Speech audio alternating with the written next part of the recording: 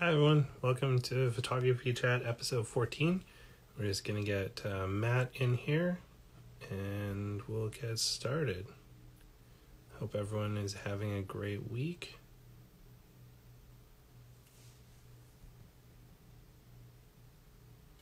All right.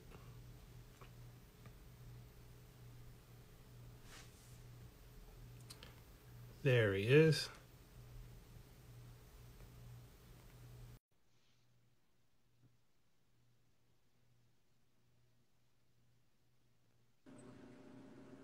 Hey Matt, Hey, how's it going?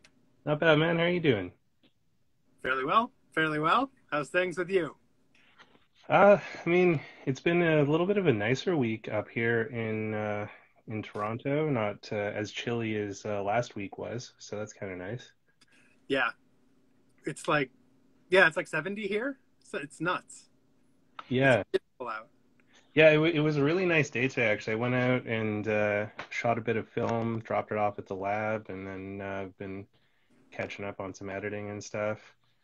Hi, Froggy JPEG. Welcome. Joining. Uh, Hopefully it's entertaining. it's always entertaining. So these things have been a lot of fun to do. It's my 14th episode now. It started as kind of like a joke with Jason Moore like 3 months ago, and yeah, people keep like joining in and people keep wanting to be part of the the weekly rotation. So it's been a lot of fun. Yeah, no, I'm honored. I'm honored. Thanks for the invite. Yeah, no, dude, thank you for being part of it. Like it's so great to have you here. And like, I mean, it was great to meet you in Rochester last year Yeah, and four times. yeah, yeah. Back when you could like travel and see people. Yeah, well, it's kind of funny because like one of my good photography friends here in Toronto, Leslie, she and I had a couple of trips to Rochester planned for this year.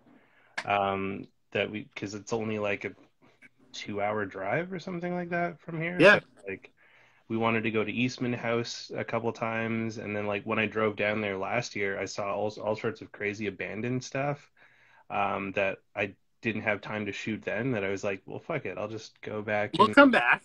yeah, Yeah. it'll Well, still it'll be okay. It's like who like knew the world was gonna end in March? seriously. No, I mean, that was like I had literally done I had done one of the factory tours the week before. Oh shit! The week after, everything closed down completely. That Wow, was wild. Totally wild. it has been. Oh, and so Froggy JPEG is Zane Pollard's girlfriend. Shout out to Zane. He's a fantastic repairman of all things Polaroid SX70 and SLR 680. So if y'all ever need any of those bad boys tuned up, look for Zane on the Instagrams. He's a fantastic dude. Nice. Um, wow, so that must have been kind of trippy to run the last tour before the world ended. It was. It was. And I mean, like reflecting back on it, there were people from all over the place who came in for that tour. And then after that, total shutdown. So, Yeah, well, I've mentioned it before on other episodes, but like a few of us were in San Francisco for Polacon Bay Area, like the weekend that San Francisco was shutting down, and that was like such a weird experience um, to just be there while like an apocalyptic event was kind of transpiring. it's totally surreal. It's like, okay, I guess everybody should like go home and like, yeah, it's just Well, and a bunch of us were like, should we have come? And then we were like, well, no, this was wildly irresponsible, but also this is probably going to be the last normal thing we all do for a really long time. So, and it has been like, I mean, I've got kind of a weird thing coming up in a couple weeks. One of my best friends is moving to Vancouver. yeah, you were saying. Yeah, and she's got a really big dog that is not possible to ship him there. So we're going to be driving across Canada in a little bit during pandemic. It seems That like a really terrible idea. But You know, it's kind of one of those forced opportunities. It's like, yeah, I guess I'll make the best of it. I mean, right? I think that's sort of the way we're looking at it, and it's like it's all sort of like worst case scenario for like the whole thing because it's like during a pandemic, just as winter is about to launch, so it's like all the worst times to be like driving 4,000 kilometers across Through Canada. a country, yeah. Um, but it should be interesting, and I'm kind of curious to see what kind of photos I'm going to be able to snap while we go across there. Have you ever done that drive before? So this is going to be my first time going east to west. I've gone west to east twice, but I've never gone the other direction. Okay. So, Are you like traveling? Like, are you gonna try and see other places or? well, we're going to take our time just because the dogs, we're going to have to stop a bunch and stuff. So not really going to sightsee a whole ton, but we're going to stop in Alberta for a little bit 'cause she's got some family there. And then I'm going to try and see some of my family while we're in British Columbia Cool. before I get on a airplane, which is going to feel so weird after not flying for like 7 or 8 months. Uh, Yeah. yeah, because like I mean, I was on a plane like monthly in the old world, so Yeah. it, uh, this has been a really weird. Like this whole year has been so weird because it's like pandemic, and then I got in a gnarly car accident and wrote my car off, and been off work basically since May. Yeah. And yeah, so it's been like a hell of a year. And then you guys got the election going on right now. Yeah. I don't know if I want to make this video about that. It's gonna get better, right? We'll just leave it at that, hopefully. Yes. So we've got a few people on the thing here. So I don't know if you want to like just do a quick introduction of yourself for some people that may not know the infamous Matt. Sure. Um, I think some people have dubbed me like Ectochrome superfan. But yeah, so long story short, at least I hope anyway. I'm Matt Stoffel. I live in Rochester, New York. I work for Kodak. I've had the pleasure of working there for going on close to 20 years now, which has been an amazing ride.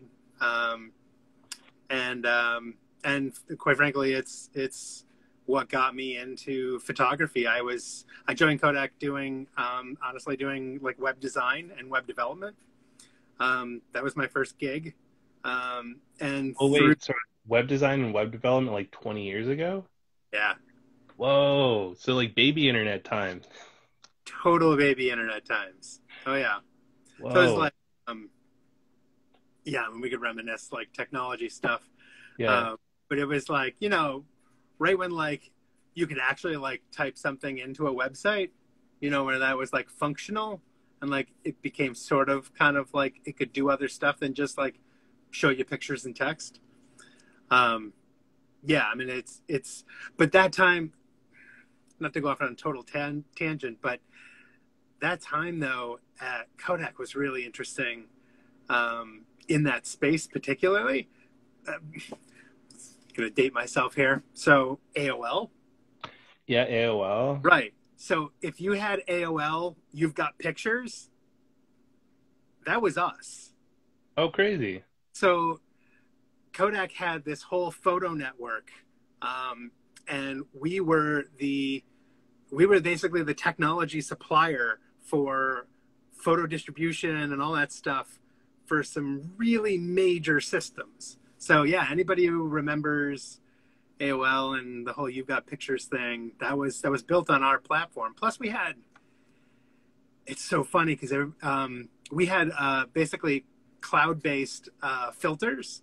So this was before. I mean, how many years before smartphones? But you had there was it was called, what was it called? Picture Playground. I think it was Picture Playground. Okay. You would upload a photo, and then you'd pick which filter you wanted applied. You'd upload the photo, it'd apply the filter, and then spit it back to you on the website. So then you could save it. So it was like super, super early introduction to like photo manipulation. And then we're talking like 2002, 2001. Wow. It's kind of mind-boggling. That was like still sort of dial-up days for some people too back It then. was completely dial-up. Yeah, I mean, you were lucky if you had 56K. I mean, you know, again, And to super JP's dating point, myself. I do remember Lycos, but I was more of an Alta Vista guy. And At CompuServe myself. yeah, So, CompuServe was great. And I used to use Mosaic all the time before it yes. turned into Netscape. Yep. No, I was big in Mosaic and then CompuServe and then AOL Yeah. for a long time. That's wild. AOL wasn't really as huge in Canada, but I had like stacks and stacks of AOL The floppy, CDs. Yeah. and that you'd replay the stuff like back in the day because it's, yeah, I mean, shit. Anyway, we got a little off from photography. Yeah. That's More wild. of myself. So that's what got me into photography was being around all this stuff all the time, though. So I mean, it probably naturally piqued my interests, and I never really taken photography seriously until I started working there. And then we were at that time we were coming out with just crazy new digital technologies. Right around that time frame is when like the 14N hit. So Okay. that was the first world's first full frame 35 millimeter sensor. And so I just got super interested in it. I bought one of our kind of prosumer is a DC 4800. If anybody remembers that camera, it had a computer port on it. Do you have one? No, I don't have one, but I have a DCS 760. I'm just gonna grab it. Oh, okay, yeah. And actually, I have another one of those styles over here on the floor. But DC 4800, it had a PC connection, so you could actually, Kodak used them in kiosks that we made for like Disney and a couple other places. So this camera was actually the camera taking your picture at Epcot and stuff. Okay, Tim Anderson, he had one there, DV over DT. That's crazy. Yeah, it's Oh, okay, sorry, I'm not even watching the feed. Yes, I still have mine of the 3.1. That's right. Yeah, and you could basically it was a gain control because it's a digital camera. So there was a gain control, and you could basically go plus. I think you could go +3, at least +2, and then -2. So you could overexpose or underexpose. It gave you, and then you could do your own shutter speed, your own aperture and stuff. So anyway, long story short, I started messing around with stuff and started getting more and more interested in the mechanics of photography. And so I spent a whole bunch of time invested in digital cameras. Went Canon and got DSLR. I got one of the Digital Rebel. So I took on that and started investing in Canon glass and ended up with a Canon 20D and then a 40D. And that's kind of where I stopped because as far as work goes, I had moved actually at that point into motion picture. So I was now within the motion picture business and figured I should probably learn a little bit about film, given that, I'm actually trying to market that stuff. So I just immersed myself. That was like one of my first visits to the factory. I was like, I want to go see how all of this stuff works. Oh, so up until this point, you'd never been to the factory. Correct. Yeah, I'd never had the opportunity. And so keep in mind, I mean, this time period, you're talking 2010, Okay. somewhere in that neighborhood, 2011, 2010. Yeah, 2010. And so nobody's allowed in, right? You're only allowed in if you work there. I mean, still, everything is complete trade secrets. We're not inviting anybody to know how we're doing that. The competition is still very tight. And everybody's trying to remain competitive. So yeah, I had never been. It's not like employees got invited for fun.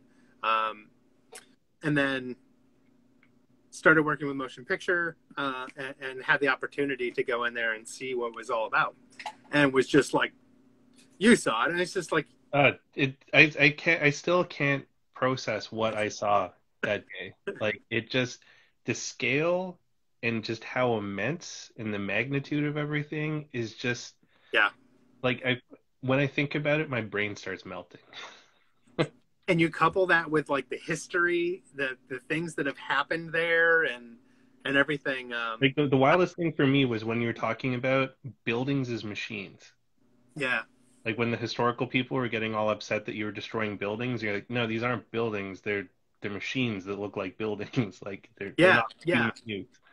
So yeah, like the film coding building is, it's really just a bunch of bricks around a giant machine, and there's like the little, you remember the metaphor that I gave. It's like you're opening up the compartments, the doors, the access doors to Yeah, like a large office fax machine, copier, all in one type of thing. You're just seeing like this little part of it, and you have to literally walk around this entire building that's, it was like, what's it, 9 stories tall, and has a basement too, and it's just, there's over a mile of film in the machine. yeah. Well, that the roll coding, I know not. It was the where they make the base. That one was the craziest one for me. With the elevator and stuff, where like, the machine doesn't stop. The elevator just keeps. Yes, there's a lot of stairs. Yeah. Yeah. So the that particular thing, for everybody who's listening, there's it's called a take up. So there's, think of it as like a pulley, and so there's 2 parts to it, and when it's running normal, they're real close together, so that the distance between that pulley is not very big. When we want to change over a roll at the end, means like the roll's totally full, and we get it to take it off the machine, and then we put on a new core to take up the rest, the next part. Because this machine, once we start it, it doesn't like to be stopped. It runs for. They used to run nonstop. They would literally stop for the Christmas holiday and the July 4th holiday. Those are the 2 times a year that they would turn the machine off. That's it. They would And run. the machine is the machine that makes the base that they build everything on. So it's like This a is the film base. plastic-based Yeah. element. Yeah. So this take up, think of it as, again, as the pulleys. So those pulleys start to widen. The gap widens, which means that there's more product going through it. And as it widens, basically, that allows the end to basically come to a stop, because it's taking up anything that's coming through the machine. They're able to get that roll off, put on a new core, get it sealed on, and then wind it up and start going on that. And as it winds up, they come back together. And that's like almost a 3-story type of mechanism that goes up into the ceiling and into the floor. Yeah, it's wild. And you can see the whole thing. Yeah. It's totally cool. Totally cool. If you guys ever get a chance, if the world ever comes back online again, to do the Kodak tour, I highly suggest jumping on it if it ever comes up again. It's worth every penny. No, I appreciate it.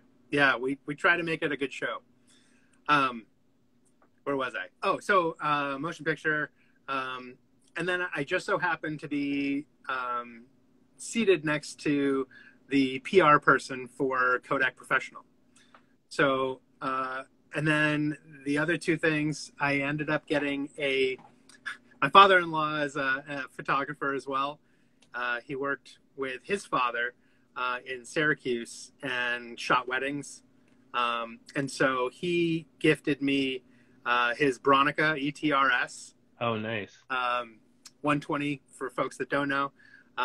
It's a 645, which, I didn't know the difference at the time, but now that I have shot, it's like my favorite format. So yeah, so I was like, I don't know anything about this. She's like, you're probably going to need some film for that. And her name's Audrey Yonkir, by the way.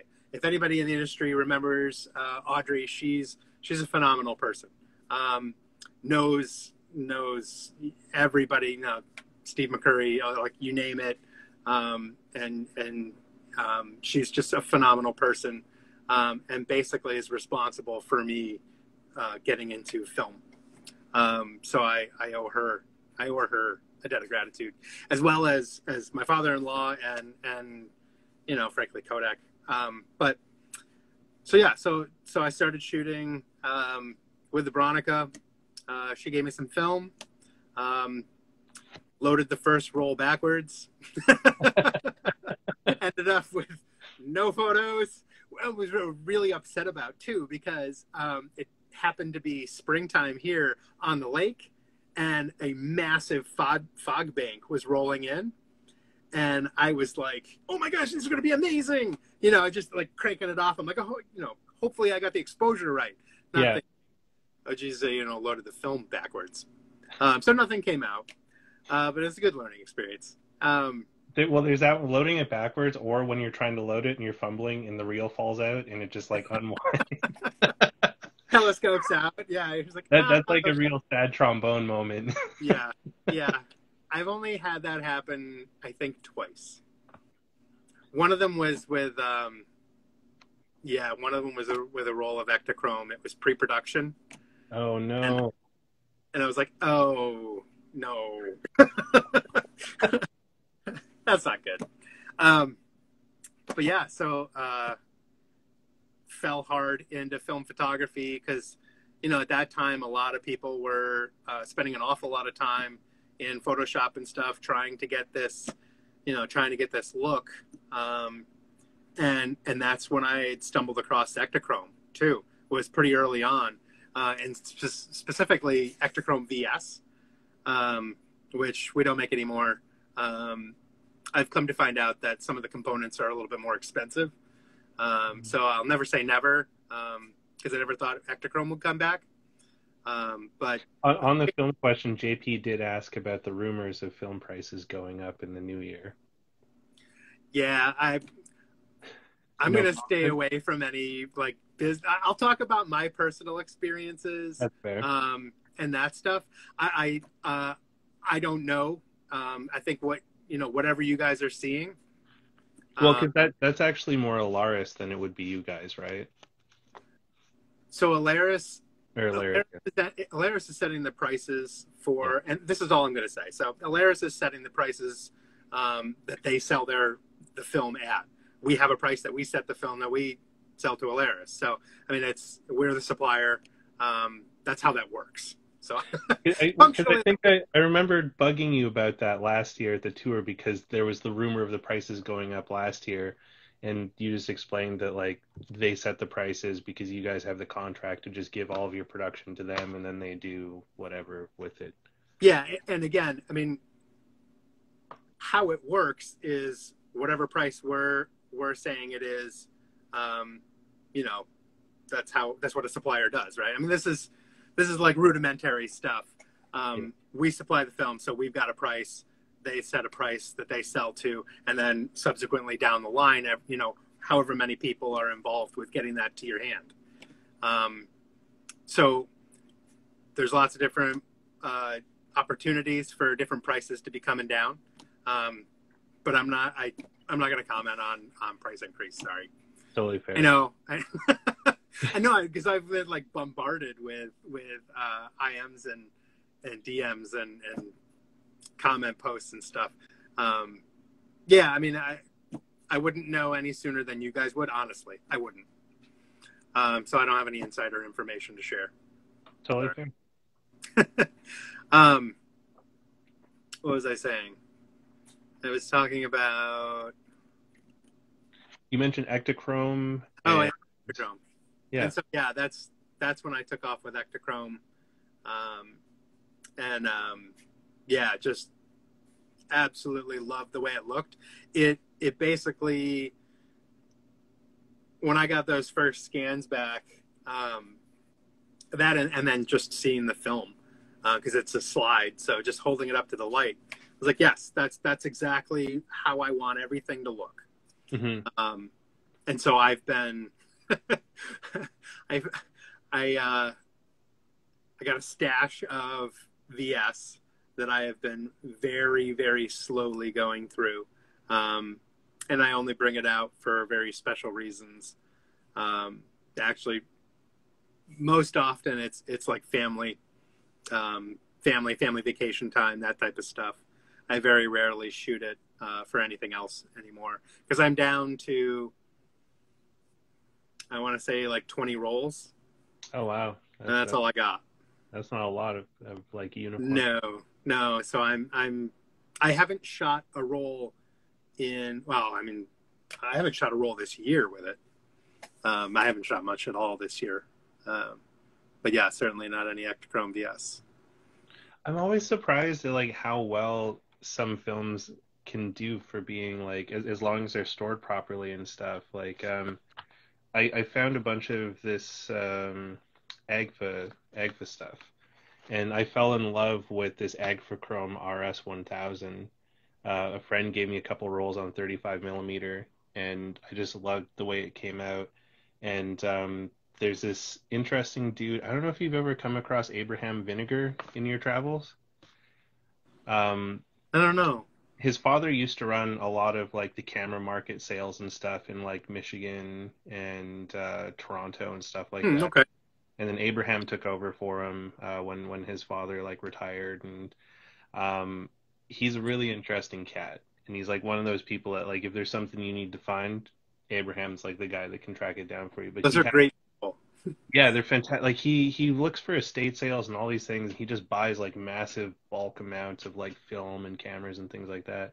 I picked up a ton of old Agfa off of him, and some of this stuff, its expiry dates were like 88, 91, Yeah. 95, and the stuff still shoots mint. Like it's beautiful. I was gonna say that's nothing to worry about. Yeah. No, it's. I mean, you'll get people get really scared about buying because you don't know how it was stored. You're absolutely right. Yeah. What I found, like the biggest issue with storing film, as long as stuff's not getting soaking wet, like massive humidity issues, Hmm.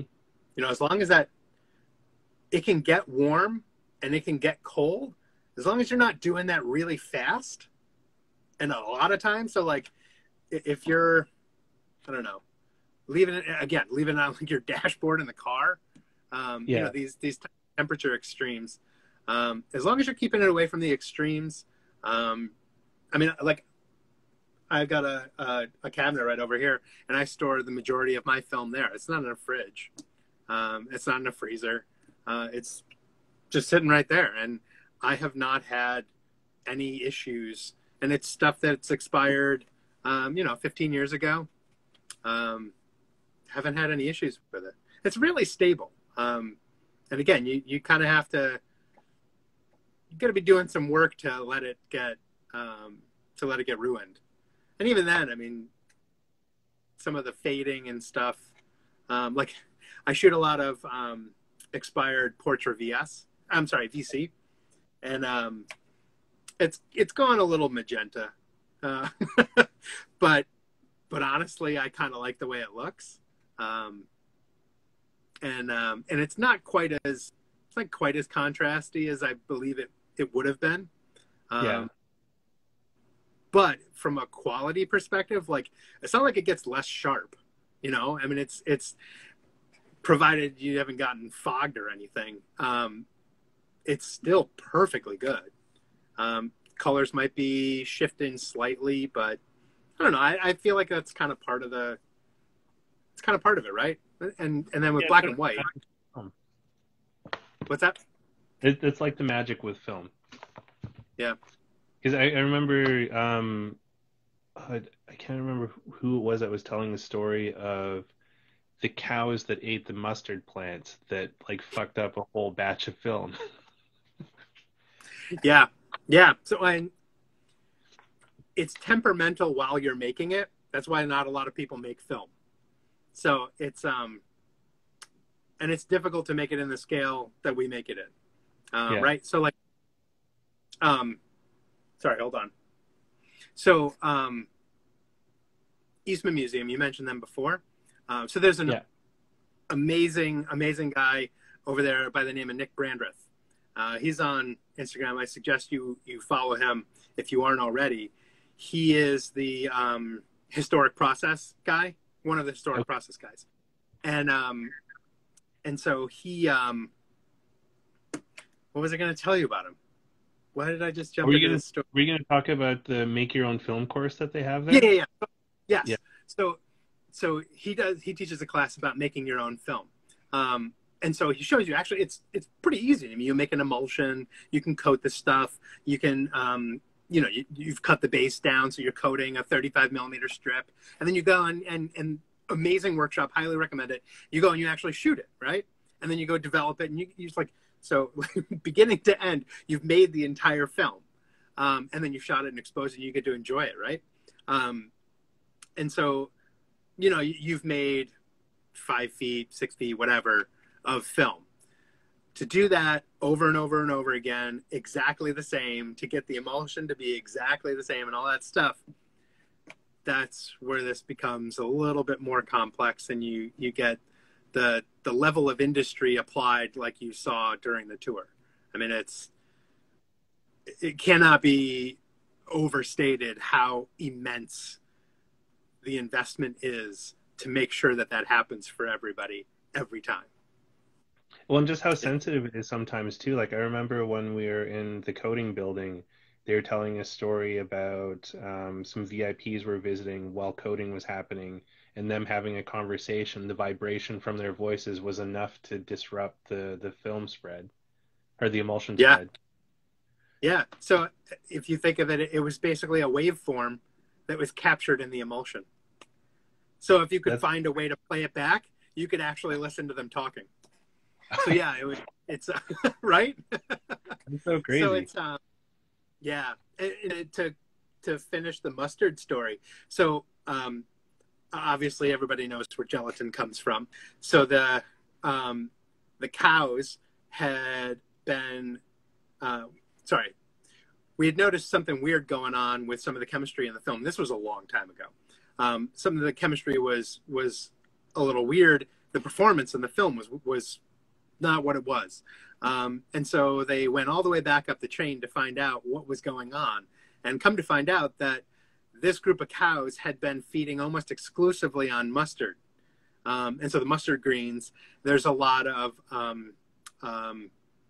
what is it, sulfur, and Mm. so that sulfur was showing up in the bones, and so it was translating into the gelatin emulsion and messing with the chemistry. So yeah, it's extremely sensitive. I mean, you're talking microns, right? Like these silver grains that you're making. Do you remember from the we called it the museum, the yellow room? Yeah, Did you remember seeing the electron microscope of the silver grains? yeah, that So was crazy. pictures. We're able to make those. So like T grains, everybody. So yeah, the awesomeness of T grains. They're flat tabular grains, so there's more surface area for those grains. So that's the type of stuff that you see in T Max.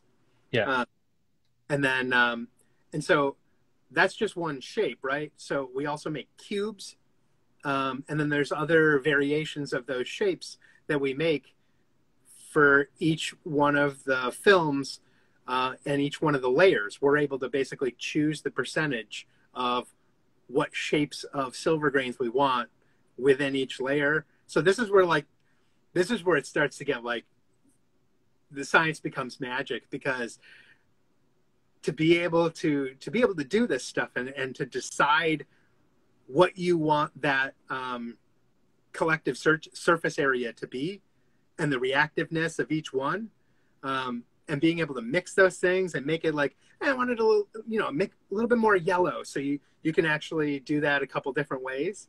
But one of those ways is by shaping the silver grain itself. So it's the types of the types of material science stuff that goes on is just like, it's mind-boggling, the choices that we're making to create a film. It's truly nuts. Linus, it's happening. One, you were about to mention something about black and white film, and I have a question for you on black and white film with regards to all that magic. And it also ties in with you said you went into the motion picture part, and that's when it's kicked off all your film stuff. Yeah. What makes Eastman Double X so magical? um, you know what? That's like that's one film I don't know that much about. Okay. If I had to guess, it probably has something to do with the silver grain shape.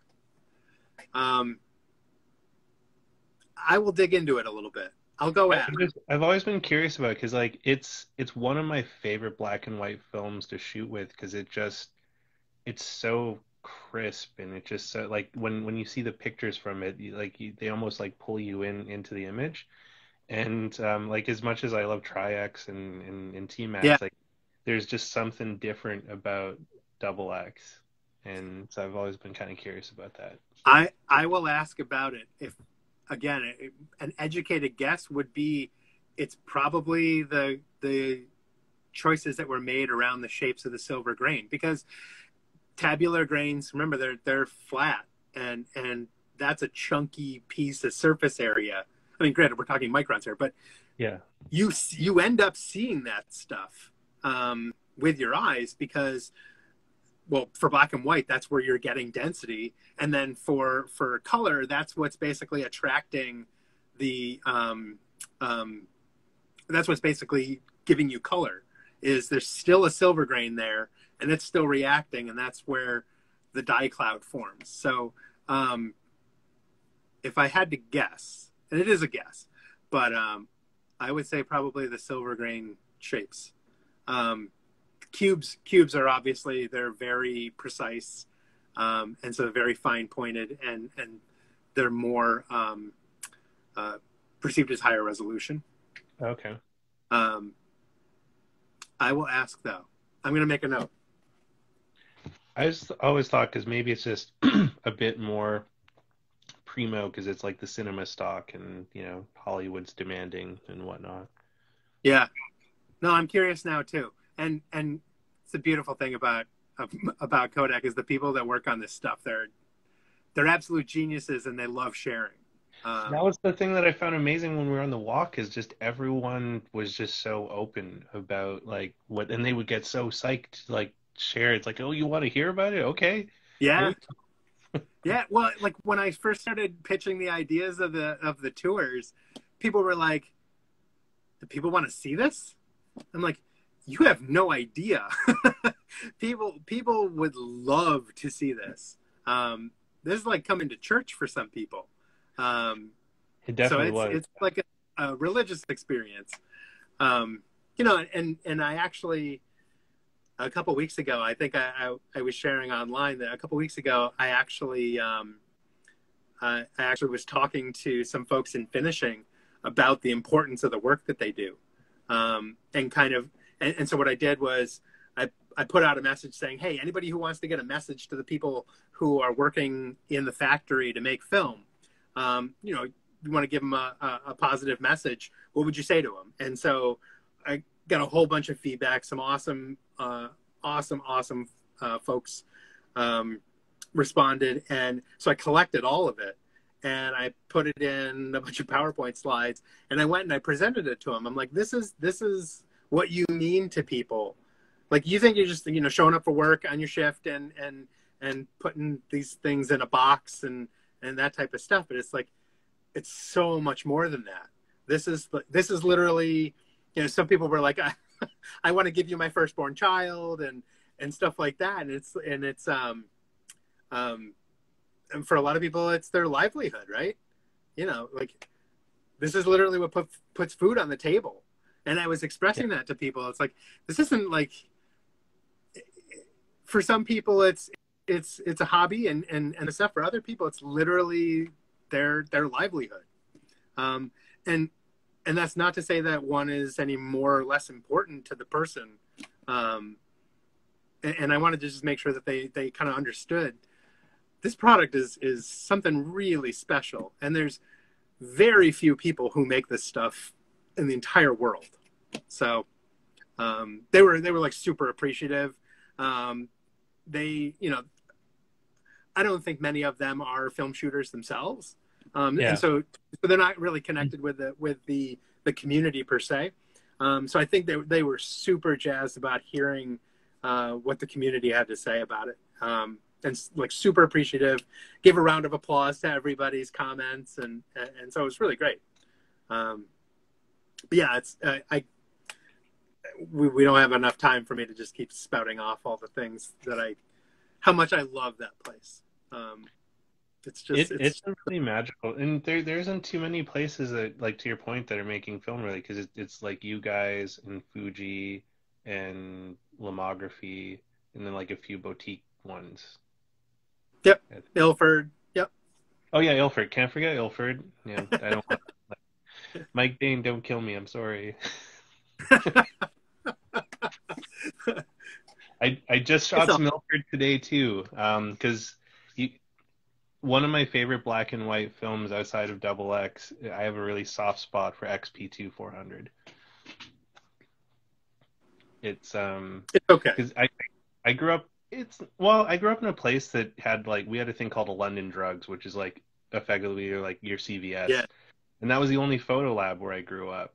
So the only stuff they could process was C41. So my experience with black and white was XP2 400. no BW 400. Come on. No, well, I didn't get. I missed out on BW 400. By the Yeah, time I started getting into film, it didn't exist anymore. yeah. Because I've only been shooting film for like a short period.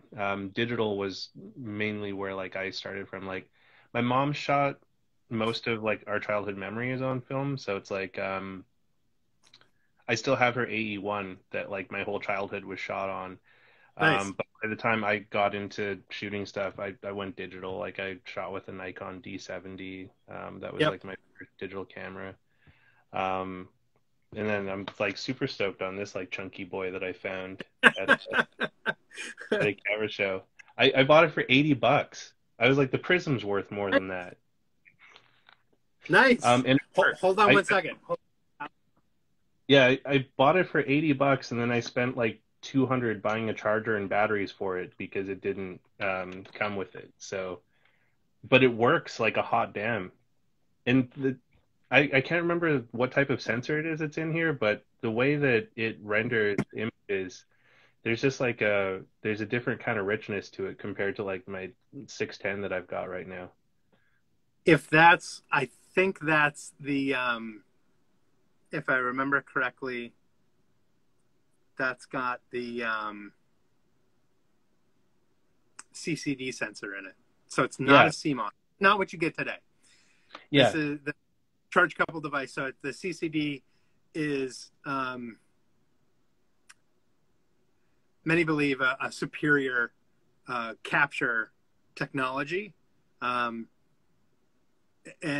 there's a long history of the sensor wars and all that stuff, which if anybody's interested in it, you should totally dig into it, because it's like you'll just spend hours, if not days, learning about what was going on at the time when Kodak was making these sensors and the competition and et cetera, et cetera. But those sensors, by the way, are still made here at the factory that has always made them. They're just with another company now. But anyway, so yeah, the CCD sensors, I agree with you, because remember I was saying with the 14N, the 14 was full frame. That was the CCD. Was that the one that was in the F3, or the 14N had a different body? The 14N had a different body. Okay. So the 14N actually had its own, it was basically its own magnesium alloy body. Okay. That camera, by the way, if anybody has a 14N, they're phenomenal cameras even to this day. The color rendition, the richness of everything. I firmly believe that this is total hearsay, but I feel like anytime I looked at like a Nikon digital picture, it always felt like what we had done Kodak wise with color renditions and the richness. It always had that extra kind of warmth and liveliness to it. Again, total hearsay. I have no scientific basis to, on that, but Nikon always felt like that to me. Well, and that was what kind of blew my mind about this guy. And Paul, no, this is actually a Kodak Nikon digital camera. So it's a Nikon F5 body that Kodak attached a 6 megapixel CCD sensor onto. And, well, that's even a beefier one. Did you see this one though? It's the Pronia. What? So that's the APS sensor body, or Yes. the APS film body. Whoa. Yes. So it's an APS camera, and then same thing. Strap the guts on. That's Sorry, wild. I totally stole your. No. Like, it's just wild. Like, because this thing came out like what, like 2004 or something like that. Yeah, yeah. When they were making those model, like there were a couple generations prior to that.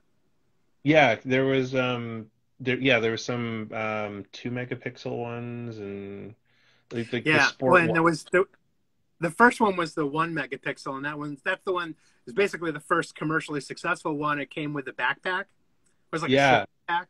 that So was the that was the F3 first. based one, right? Correct. Correct. Okay, yeah. I That's get it. It was kind of cool that like Kodak used the Nikon bodies, and then some Canon bodies as well for some of the Yep. different models. So that was Um, the 14N. That refers to Nikon mount. So okay. it was a Nikon mount, and then there was the 14C, which was the Canon mount. I'm trying to remember what camera we used for It's that one. like this one still blows my mind, like how well it works. The batteries suck when it gets cold because I think they're like NiCad batteries or something. So it's like I when I shoot with this when it's cold, I have to remember to take the battery out and keep it in my pocket so it stays Yeah, warm before I put. I was in Ottawa. I was in Ottawa at Bouldenage, if you've ever been, and Yeah, and it was Fahrenheit. I think Fahrenheit -2 degrees. Like it was freezing, and my wife and I were skating on the canal and hanging out, and I brought the 14N, and I went out to take a picture. Like I just pulled it out. Like, it would happen with my D70 all the time too.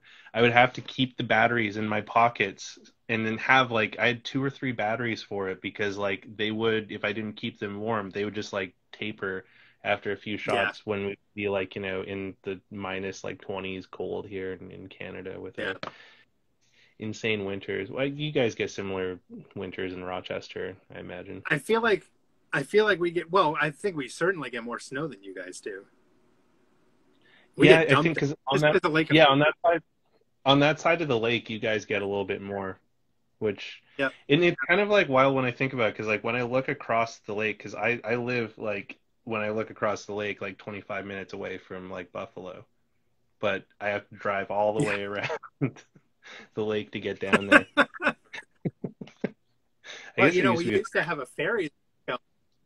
yeah, Not anymore that was though. wild. So what kind of like have you been working on any film projects or like anything that you've got like sort of It's a good on your question. mind? Uh, Good question. I've had a long-standing project that I'm not really up to the point where I'm sharing that it's a project yet because I haven't That's figured out exactly what I kind of want to do with it. Um, but I'm always looking for opportunities to shoot for it. This year, I had a couple instances where I was able to, and honestly, if you follow my feed, you might be able to guess it, but I'm not going to tell anybody because I do post some of this stuff. But there is something, and I kind of want it. I think I want to make it a book, and so I feel like I need to be a little bit more deliberate about what I'm shooting, though, because it's to get exactly kind of the look that I want for it. I need to dedicate some time to actually go and set up some shots. I've been very, just happenstance if I'm driving by or whatever. well, I'm gonna go just see what it is versus setting something up and being more purposeful with it. Um, I so think yeah, you know someone that might be able to help you with book stuff. what's that? I think you know someone that might be able to help you with book stuff when you're ready. Indeed, indeed, Yeah. indeed. Um, yeah, I hope it gets to that point. I hope I can pull something together because it's got a bit of um, it's a topic that is it's I'll tell you like all about it without telling you what it is. I It's think I know because it's the 4x5 stuff you've been posting lately, right? there's some I have some four by this will throw you off. Uh, I, Okay. I have some 4x5 of it, not a lot. Okay. Um, and that's actually one of the things I actually hope to be more purposeful about is to get out and shoot some more 4x5 of it. Um, it's kind of one of those things that like everybody just takes for granted, and that's what kind of draws me to kind of like studying it because it's just kind of like part of the scenery in most cases, Hmm. and nobody really kind of gives it much of a thought. And I'm always like that, like stuff like that kind of fascinates me. Things like, why does a road turn this way? It's like there's got to be a story behind it, right? Like, okay, simple story of somebody owned a plot of land or something there. But what if it's like really something cool where there was like, I don't know, an old factory that used to make something awesome or something. Um, What's up, Pete? what's that? I was saying that what's up to Pete? He's the Oh, gentleman that bought the famous Lincoln. ah, Yeah. excellent. Welcome. If Um, you're looking for like a partner in crime for 4x5 adventures, he'd be a guy to hit up there. yeah, I see. That's you talking about it. It's like like your road trip sounds amazing. I mean, it's some kind of a mission trip, but um, I would love to just tool around and put a checklist of places that I wanted to hit, and go spend like a month just traveling around and shooting. And it would be amazing. Um, but yeah, so trying to work a little bit more on that. Um, other than that, I really haven't shot much at all. I've been trying to get out with the 4x5 a little more, just to get more comfortable with it because I really haven't shot that much. Um, but yeah, we'll kind of see where it goes. Now with it getting cold and stuff, there's going to be less time outside, and so I don't know.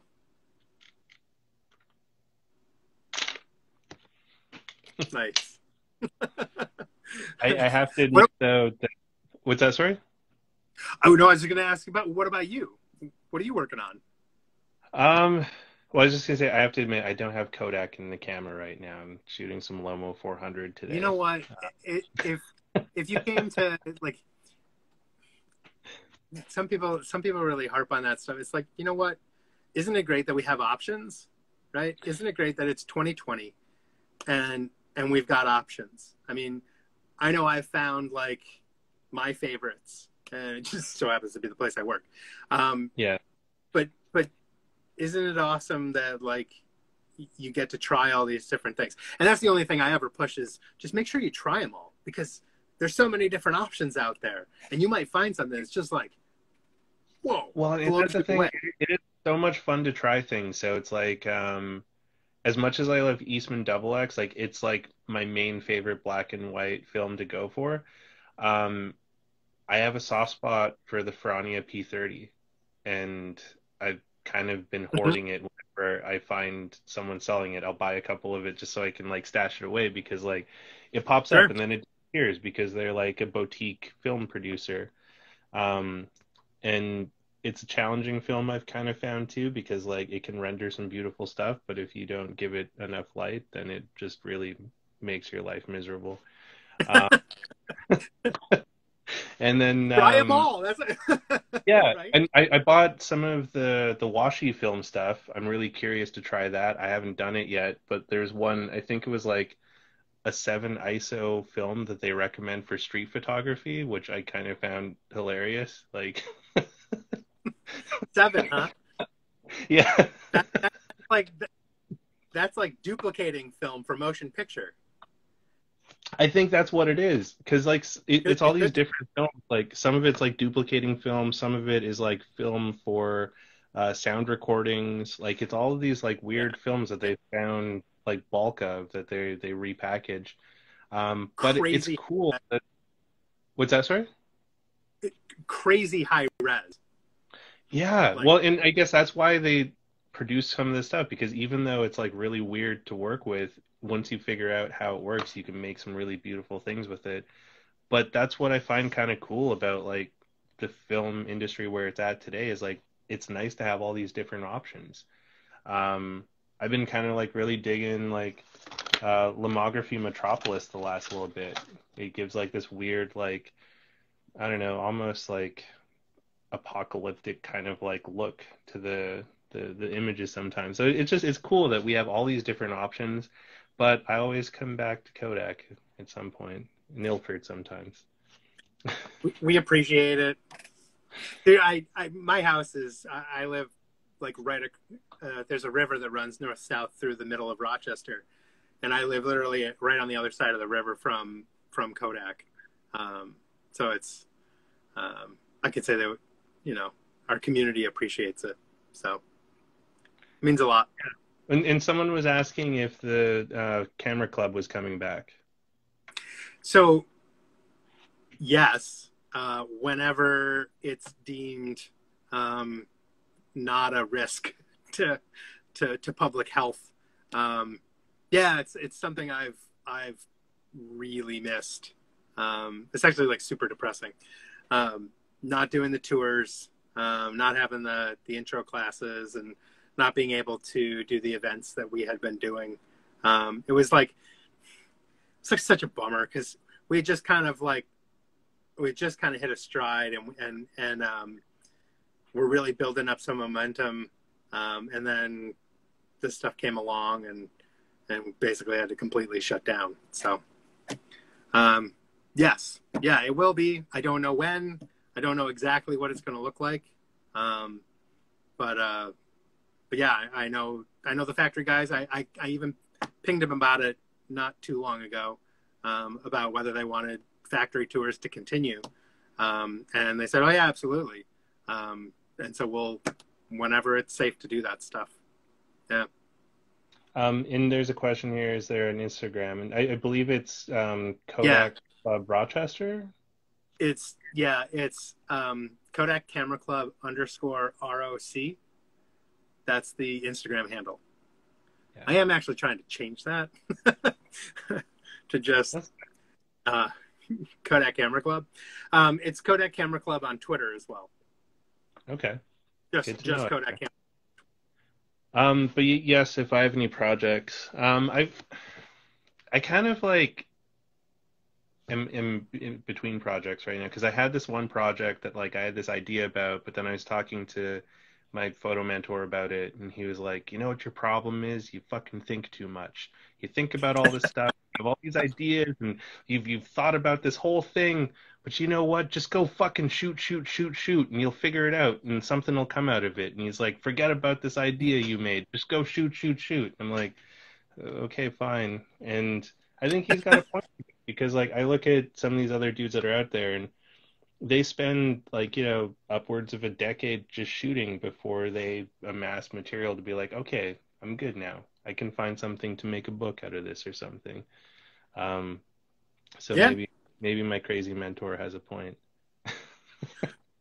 There's, I'm sure there's one in there. No, absolutely. I mean, I think that's why I've literally been shooting the subject, my subject, for